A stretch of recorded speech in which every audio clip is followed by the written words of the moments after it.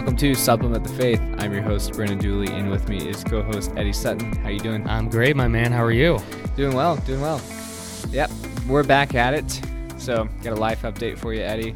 Went turkey hunting this morning. Yeah. Didn't get anything. I figured you would have told me right away if you got something. Yeah. It's picked off probably 10 ticks off of me, though. Oh, that's good. Yeah, so that's always great. Yeah. But it's my second time going out this year, and I had to take it easy today. I did way too many steps, way too many miles the first time I went out, and my knees were killing me for the rest of the week. So today I was like, I have to take it easy. Yeah. It's sad saying that, but maybe I should do something about that. Getting old, man. Yeah, getting old.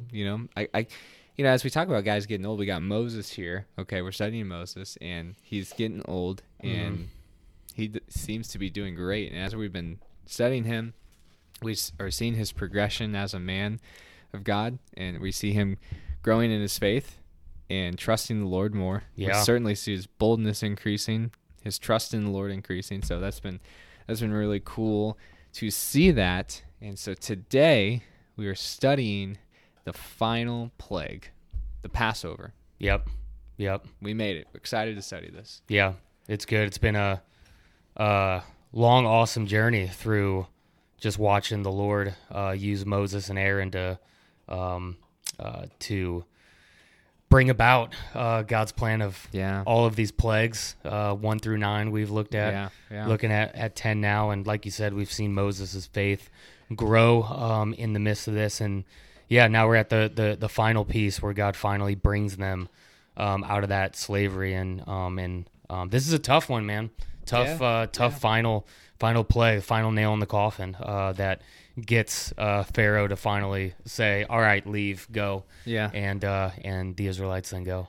I am a believer in God's sovereignty, but you know what the Lord should have considered as one of the plagues? What? The plague of the ticks. Because ticks suck. I know, so we were just talking about that. Yeah. But the plague of the ticks. That would have been pretty bad. But I'm speaking in a jokingly manner, of course, because I do believe in the inerrancy of Scripture. So, this plague, the Passover, is a brutal plague, and we're going to study chapter 11 and chapter 12 in this podcast. And we're going to see the Lord institute this plague. And so much of our New Testament theology and of obviously the sacrifice of Christ and what that sacrifice represents comes from this Exodus, comes from this Passover. Yeah.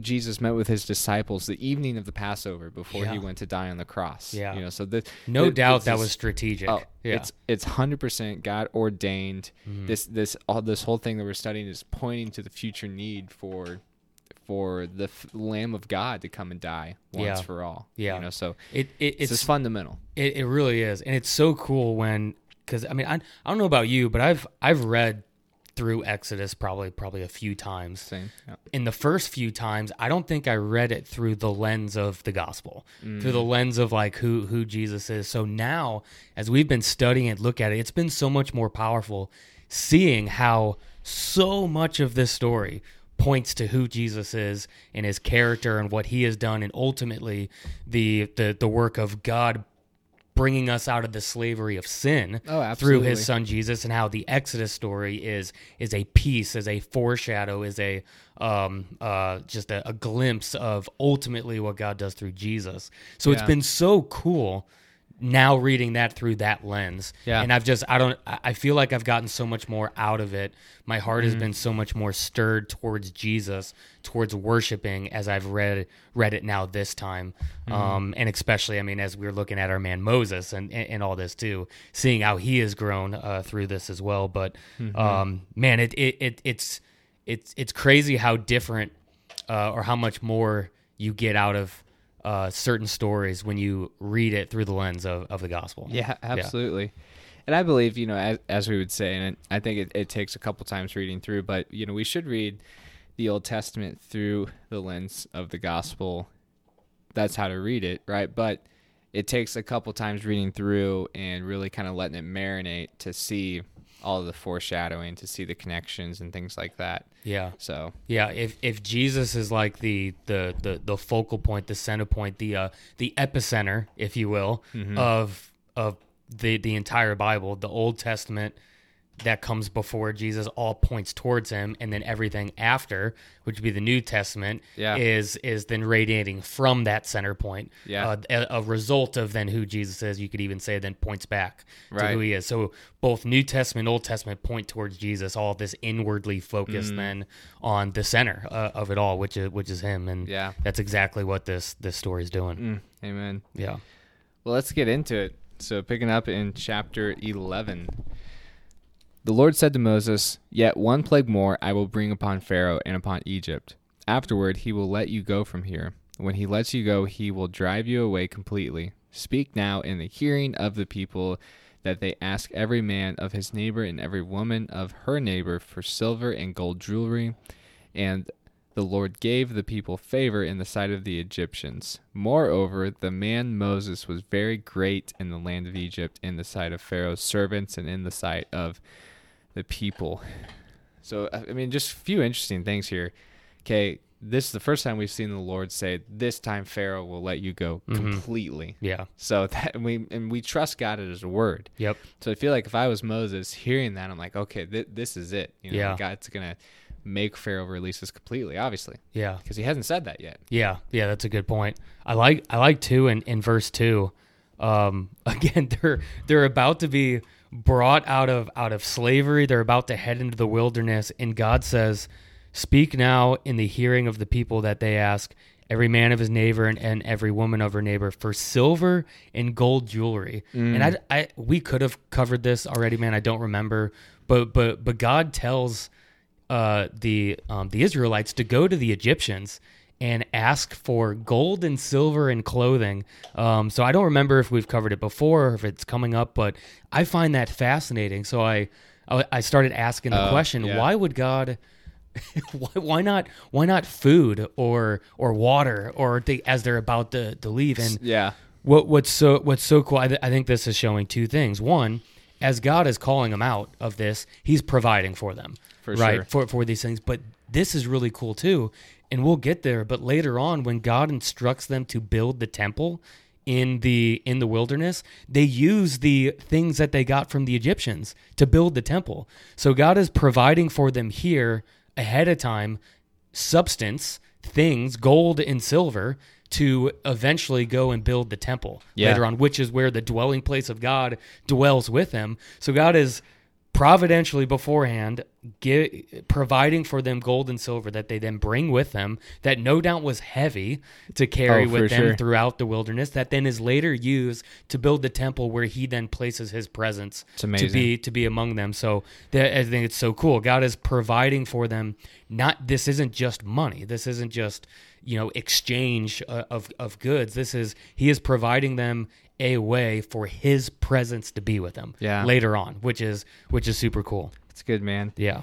And connected to that, back when Moses was talking to God at the burning bush, God said to him in chapter 3 of Exodus, verse 21, and I will give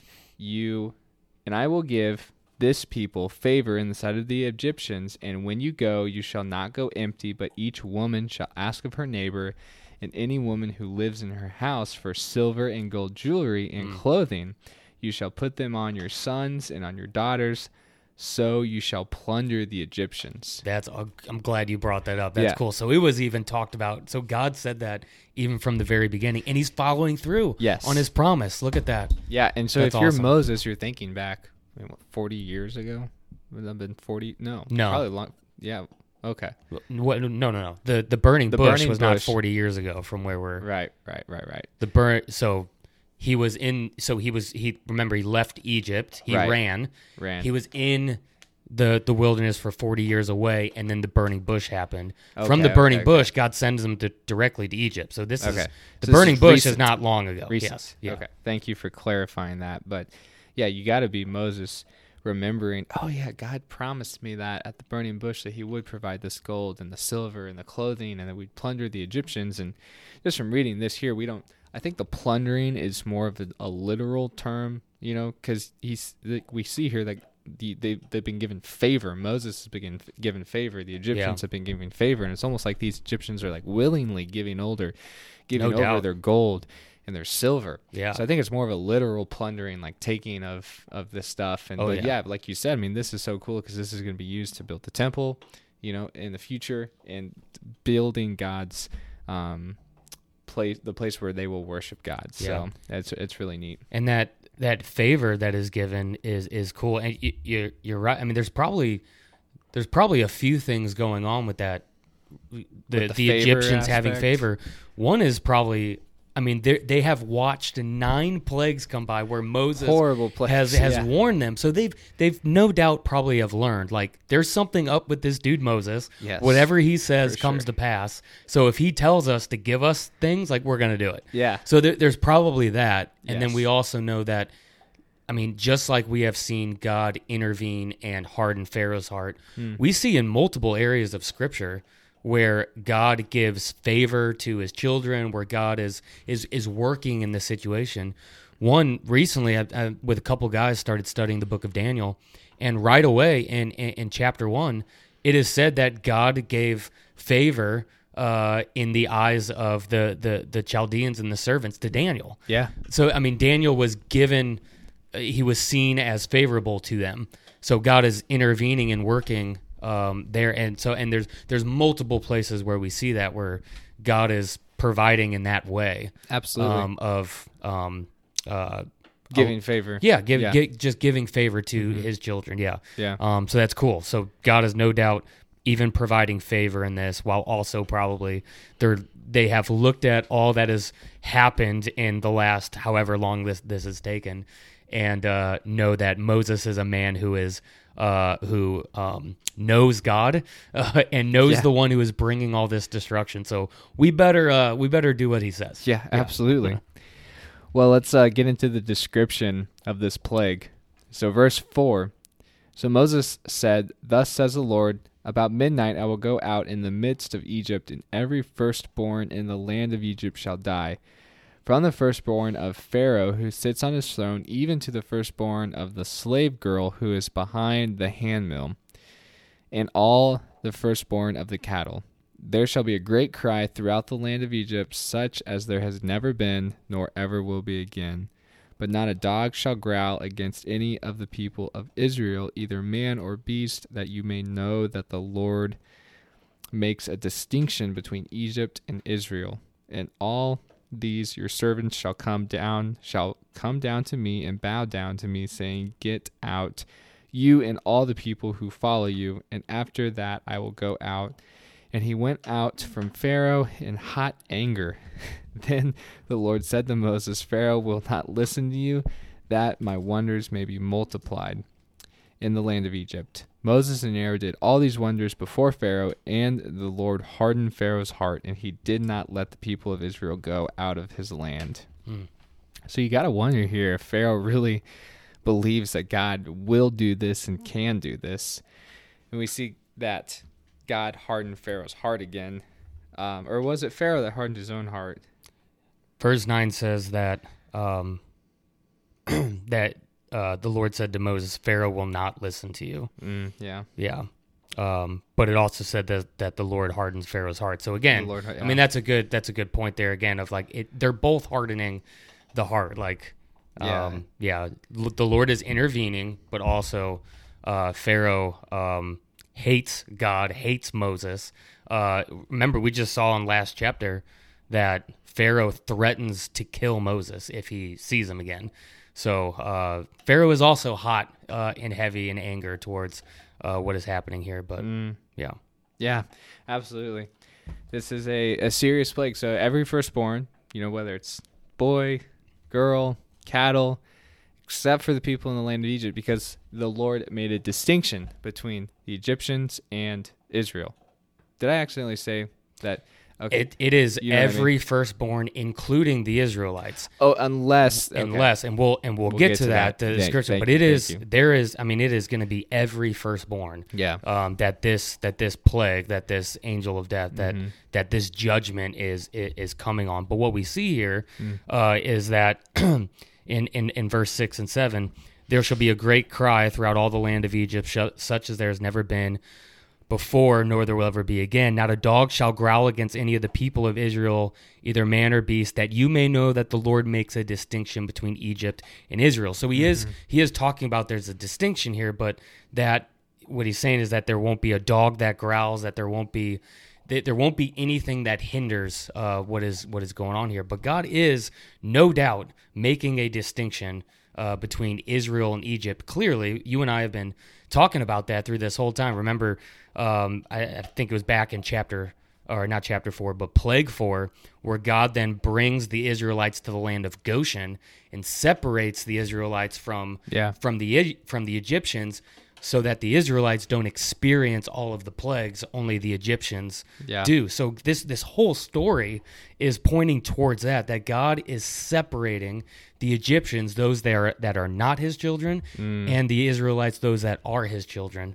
And he is absolutely doing that. I mean, that is sanctification in a nutshell, right? Like the word sanctification means to be set apart. Yeah. So when we come to saving faith in Jesus, we are sanctified in a sense where we are no longer now of the world, but we are now set apart. We are in Christ Jesus. Mm-hmm. So we now live in the world, but we're not of it. So we have been set apart, sanctified. There's been a distinction now between believer and non-believer. So there's that.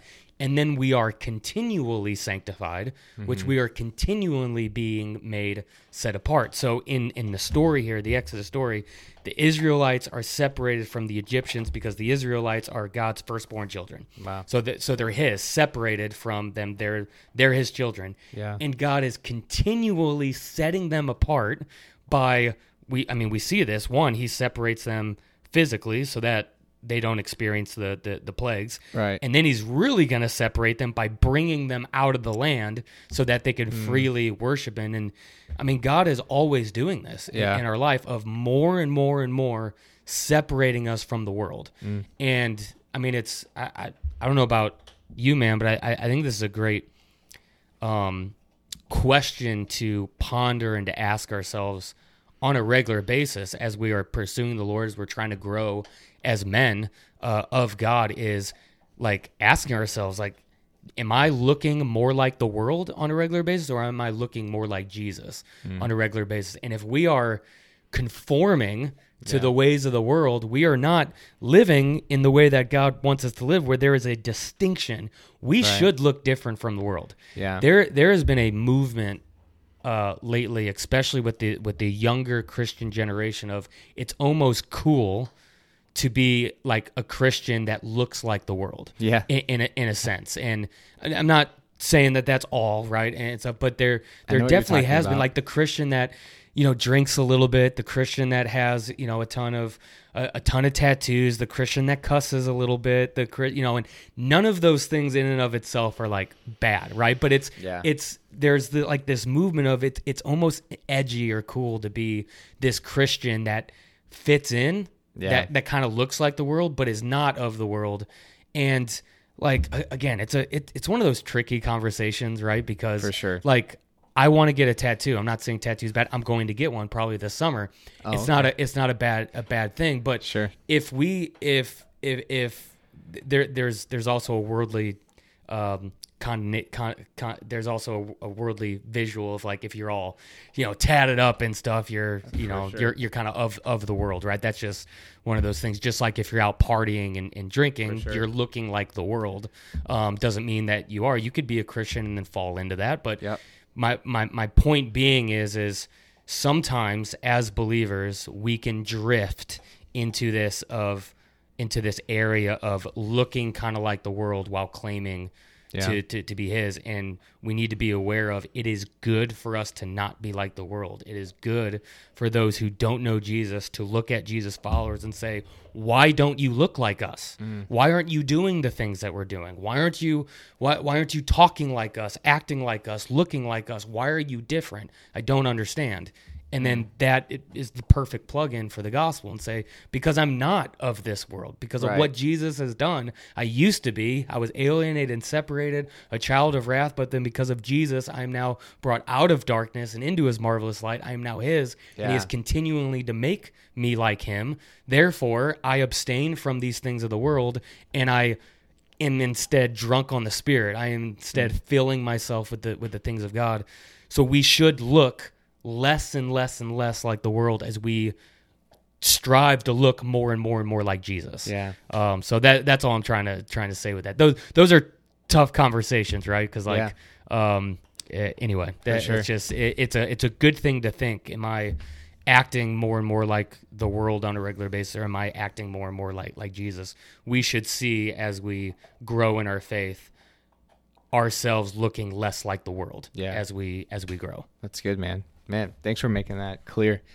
So the beginning of chapter 12, Moses and Aaron are going to kind of initiate this lamb and give the instructions. The Lord is going to say to them actually what should happen. So one of the things that happens here with the Passover is the Lord tells them that the Passover is going to be the beginning of the year, at the beginning of the months for the Jewish calendar. Okay. Mm-hmm. And every family should get a spotless, blemish lamb about a year old. And if they can't afford one, then they should get a lamb that's proportionate to the amount of people with their neighbors. Okay. Mm-hmm. So they're going to get this lamb and then raise it for essentially 1 year. And then at the 1 year mark, the Passover of the next year, at twilight of the Passover, they will slaughter the lamb. Okay. That's kind of the summary so far. And then I'm going to pick it up. I'm going to pick it up in verse 7 with the specific instructions on what to do with the blood of this lamb. Is it a whole year that they keep the lamb, or is it just for a few days? I don't think it's a whole year. I heard on a Bot Radio sermon last week that it was actually 2 weeks ago, Easter, that they would raise this lamb and kind of keep it for a whole year. Typically, maybe later on, if they couldn't, they would buy it, But I don't know. I just heard it on that sermon about Easter that they would raise the lamb for a whole year and then slaughter it. At the Passover. that might happen after, but this is happening very quickly in what we're reading here. Okay. Where it's from when God tells them, "I'm going to bring you out of Egypt."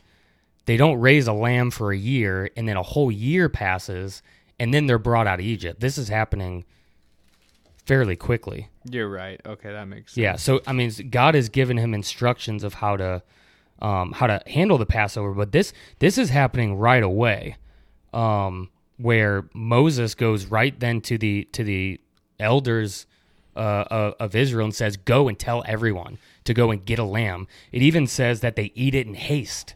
Haste meaning quickly, because they're going to be let out. So the very next morning, and that's why they then kill the lamb and they put the blood on the post. And that's good clarification. I was getting a little bit ahead of myself for sure. So they're getting this lamb in haste, and here's what they have to do with it. Picking up in verse 7. Then they shall take some of the blood and put it on the 2 doorposts and the lintel of the houses in which they eat it. They shall eat the flesh that night, roasted on the fire with unleavened bread and unleavened bread and bitter herbs. They shall eat it. Do not eat any of it raw or boiled in water, but roasted, its head with its legs and its inner parts. And you shall let none of it remain until the morning. Anything that remains until the morning you shall burn. In this manner you shall eat it, with your belt fastened and your sandals on your feet and your staff in your hand.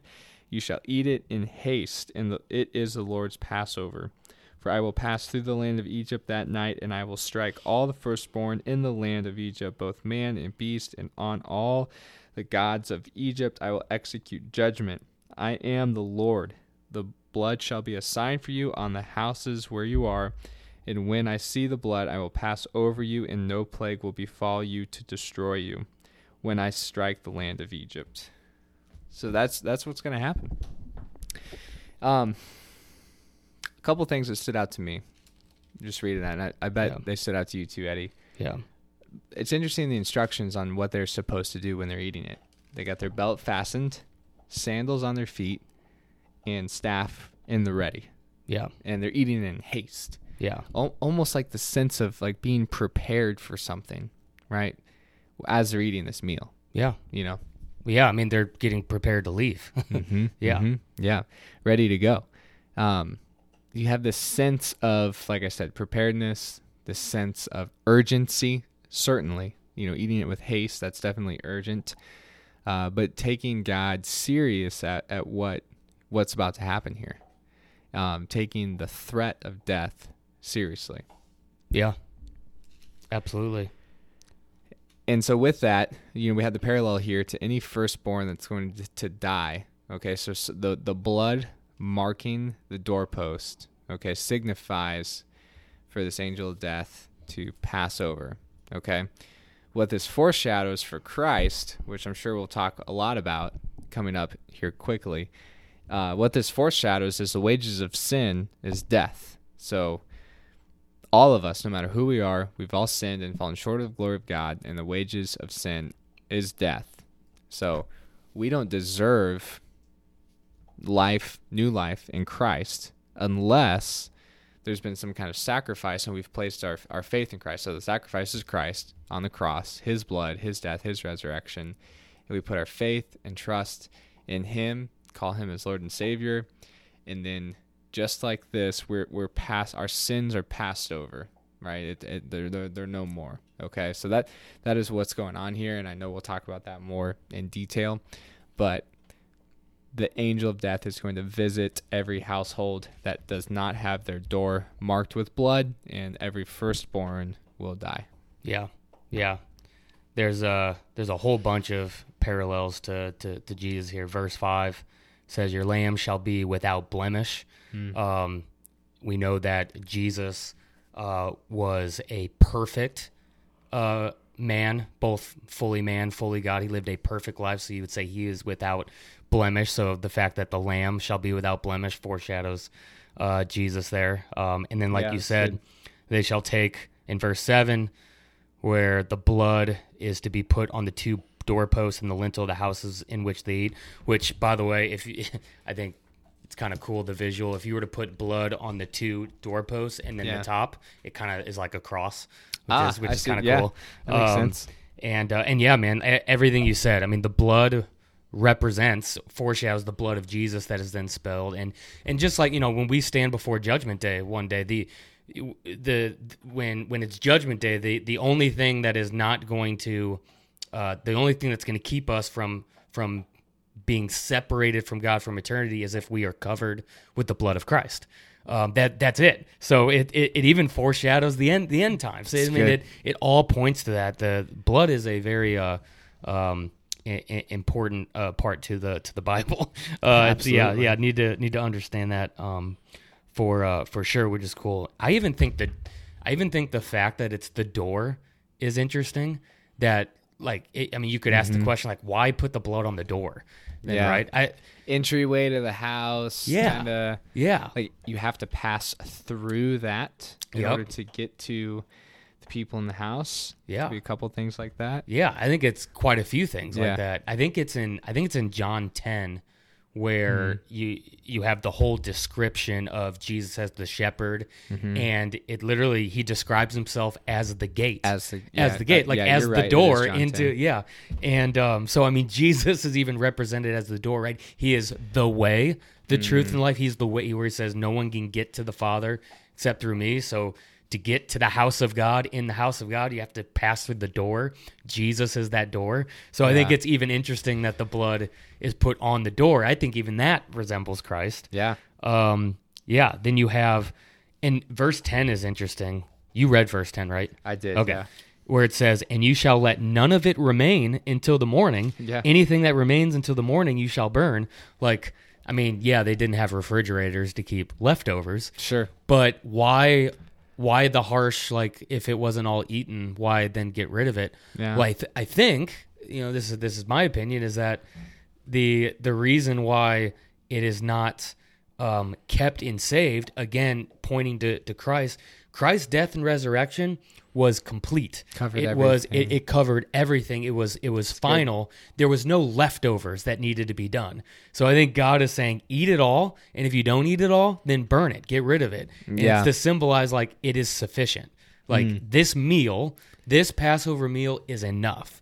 There needs no be leftovers. Yeah. I said that weird. There needs no That was like be leftovers. That was like the old King James version. There you go, of, that there Yeah. need no be leftovers. Exactly. So just like there's no need, like just like Jesus' death and resurrection is sufficient for covering us with his blood for our sins to be forgiven. Yeah. This dinner, this Passover meal, this event is sufficient for the angel of death to pass over. There doesn't need to be any leftovers. It's good. Yeah. It's good, man. And then you have, verse 12 that you read, that I will pass through the land of Egypt that night, which, by the way, he says in verse 12, I will pass through. Yeah. Where just even a little bit later, he calls the angel of death, the destroyer will come. So we have this where it's referred to different names, but ultimately it's God. It's just like how we have the Holy Spirit, Jesus, and God, the Trinity. It's all God. But you see, different names and roles and things like that. So Yeah, this is like the clear judgment side, the wrath of God passing through here. Yeah. So then verse 12 reminds us that he'll pass through the land of Egypt that night, and he will strike down the firstborn in the land of Egypt, both man and beast. On all the gods of Egypt I will execute judgments. I am the Lord. And so it's the firstborn of the Pharaoh, of all of the livestock, of the Egyptians, and even the Israelites if they don't listen and put the blood on the doorpost. It is all of the firstborns. And again, there's so much foreshadowing and also even looking back, because remember, all the way at the beginning, you and I covered, what did Pharaoh do when he heard that there might be a king coming? He tried to kill all the firstborns. Hell he did. Yeah, that's right. Yeah. He issued to throw all the firstborns into the Nile. Yeah. So Pharaoh started it almost in a sense with did. killing all the firstborns. Now God is saying, now I'm doing the same. Yeah. But it also foreshadows to Jesus, because we read in, Colossians chapter 1 even says it, Jesus is referred to as the firstborn of all creation, right? That ultimately Jesus is the only begotten Son. He's the firstborn of all. He's there from the beginning. So even the fact that the killing of the firstborn must happen in order, and the killing of the lamb must happen in order for the salvation of the Israelites here, just like the killing of Jesus, the sacrifice of Jesus needed to happen for our sins to be forgiven. So dude, it's just all over. It's all over. Yeah. It's so good, man. Yeah. To kind of summarize the next verses, the Lord is going to give Moses some instructions on how Passover and the week of the Passover shall be remembered for generations to come. It should be a memorial day to them. They should have these feasts, no working, so it's almost like a Sabbath period. And then Moses is going to, what you were talking about earlier, Eddie, instruct the elders of Israel to go and select lambs for yourselves, for your clans, and kill the Passover lamb. Okay? Yeah. And the instructions about putting the blood on the doorpost. But I do want to look at verse 23, because this is like kind of the climax of the plague. This totally signifies the Lord's grace here. So verse 23, for the Lord will pass through to strike the Egyptians, and when he sees the blood on the lintel and on the two doorposts, the Lord will pass over the door and will not allow the destroyer to enter your house to strike you. You shall observe this rite as a statute for you and for your sons forever.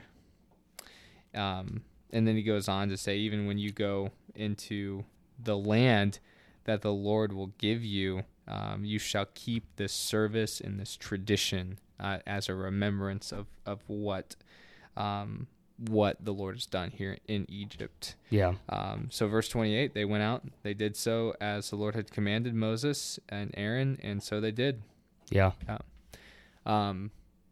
So the patterns of remembrance here is a really cool thing. And I think that's something that we don't do well as an American culture and as a Christian culture. And in Christianity, we're not legalistic. We don't need these patterns. We don't need rituals to get closer to God. But there is something, I think, I think there's something spiritual about our human condition when it comes to setting up patterns of remembrance in our life. No doubt. To remind us of Christ's sacrifice. I think that's why the church has adopted the liturgical calendar of Advent and Lent and Epiphany, and I can't remember what the fourth one is right now, but we go through this calendar every year. We go Advent, it's Advent, Epiphany, Lent, and then you have this kind of normal period until Advent again. So it's patterns of remembrances. I think it's really healthy for us to remember these things. It really is, and I think because it's healthy for us, I think that's why we see God instruct it. Jesus at the Last Supper says, "Do this in remembrance of me." This is why every once a week we do communion at church, and it's a pattern of remembrance. And man, when you and I really go through the rest of Exodus, we will see how quickly the Israelites forget all that God has done, and it's just such a reminder to us how much you and I, how much we forget what God has done in our lives. We need these patterns of remembrance to keep our mind set on Him, to keep our heart soft to who He is and what He's done, to continue rejoicing on a regular basis. Just like what you said, those patterns of remembrance are good for us. We see all throughout the Old Testament that whenever God did something, they built an altar to the Lord as a place of worship, for remembrance and for praise of what God has done, and it's good for us to do that in our lives. And I think that's why it's cool when like we celebrate. I get texts from friends when on Facebook Facebook does like a 1 year memory. Whenever I was baptized, every year that thing comes up, and I'll get some texts from people like, man, it's been so cool what God's done in your life since that moment, man. And that's a cool kind of pattern of remembrance of that picture, and that day every year pops up on my computer as like a remembrance of man, what God has done and what He has done since that time. And amen. It's kind of cool. It's good to have those things. We keep pictures and we write notes and we journal and do all of these things to remember what God has done. And it's a great spiritual discipline, if you will, of for us to help us worship Him on a regular basis. Amen. Yeah. And for us, as Christians now, we have Easter, which is at the end of Lent, and we remember the Passover at Easter. Yeah. But for us, the Passover is so much more than what it is here to the Israelites. The Passover represents Christ as the final Passover, the new Passover, initiating in.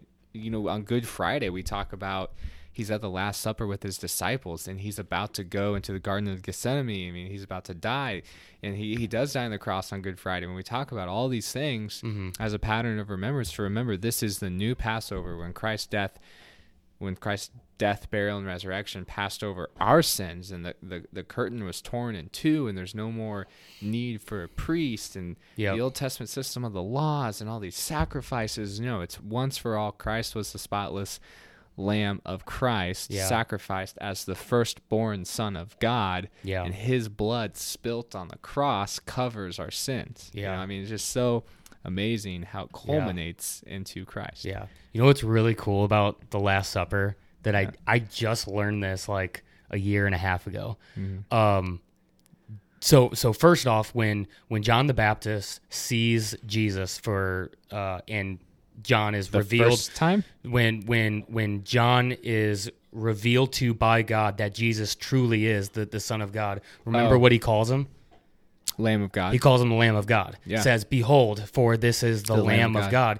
Well, he calls him that because just like all that you and I are talking about, Jesus represents the Passover lamb, is the representation of that. So he is the Passover lamb. So during the Last Supper, when they are eating the Passover dinner, there is no lamb at the Last Supper. Right, yeah. I didn't know that until it was pointed out to me like a year and a half ago. That is such a cool visual. The reason that there's no lamb at the Last Supper is because Jesus Himself is the lamb, which is amazing because, just like what we all read in here, the instructions that God gives them on a yearly basis to celebrate the Passover is to sacrifice a lamb. Yeah. But at the Last Supper with Jesus and the disciples, there's no lamb Yeah. at the Last Supper because Jesus is. And I good. just thought that's one of the coolest like visuals. Yeah. One of those things that you don't see right away. Yeah. That's very powerful. Well, and you might have mentioned this. The disciples would have been bewildered that there was no lamb at the Passover supper. Yeah. You know, they're like, what are we doing here? Did we forget the lamb? No Were you doubt. supposed to get the lamb? Was I supposed to get it? What's going on here? Yeah. And then I can't imagine it clicking in their brains when Jesus said, this is my body, take and eat. This is my blood, take and drink. You know, Yeah. I am. He didn't say it directly like this, but, you know, he's basically said, I am the Passover lamb. Yeah. Their minds must have been blown, and that might have been the moment for some of them where it finally connected. It might have been. Who knows? Yeah. But amazing stuff. Yeah, that's good, man. Yeah. You know, going on all that you've been saying too about this act of remembrance in 25 and 26 again, it says that you shall keep this service, this act of remembrance in verse 26. And when your children say to you, what do you mean by this service? You shall say, it is the sacrifice of the Lord's Passover, for he has passed over the houses of the people of Israel in Egypt when he struck the Egyptians but spared our houses. And the people bowed their heads and worshipped. I love that section there because it shows us that like God and Moses is directing, like, tell your children this and your children's children, and like this story of what Jesus has done should be told and celebrated and passed down. And parents, I'm not a parent yet, but you are, man. Like you get to be the most influential person in your son's life of telling him the story of Jesus and the gospel and who he is. And it's commanded, it's told by God for us to do this. Like when one day your son is going to ask you, like, you know, Daddy, why do we go to church on Easter, or why do we go every Sunday? Like, I don't, you know, I'm confused. And you get to tell him, here, son, this because of what Jesus has done. This is what we do. Or, Daddy, why were you on your knees this morning, like praying? Yeah. Like, that's weird. Like, well, here, let me tell you why, my son. And like, you get to be that one that tells your son on a regular basis the story of what God has done in your life and what he has done for all who believe and for the world. And I think that's a really cool instruction that God gives here, that we should share the story of what Jesus has done. Well, specifically in here of what God has done with the Exodus, but we know later again because of what Jesus has done, we get to tell our kids that in the future. And it's really cool. Yeah. Amen, man. Yeah. And as we're wrapping up here, because we're running out of time, verses 29 through 32. So at midnight, the Lord struck down all the firstborn in the land of Egypt, from the firstborn of Pharaoh, who sat on his throne, to the firstborn of the captive who was in the dungeon, and all the firstborn of all the livestock. And Pharaoh rose up in the night, and all of his servants and all of Egypt, and there was a great cry in Egypt, for there was not a house where someone was not dead. Then he summoned Moses and Aaron by night and said, go out from among my people, both you and the people of Israel, and go serve the Lord as you have said. Take your flocks and your herds as you have said, and be gone, and bless me also. Man. So it happened just as the Lord said. And in the middle of the night, not even until the morning, you know, at midnight, okay, this happened. It's still pitch black darkness, and Moses and Aaron are summoned by Pharaoh to be sent out. And everything that they've asked for to be sent out with their flocks, their women and children, Pharaoh grants it. And what's interesting is he also says, bless me also, as they're being sent out. Yeah. It's a hurt man right there.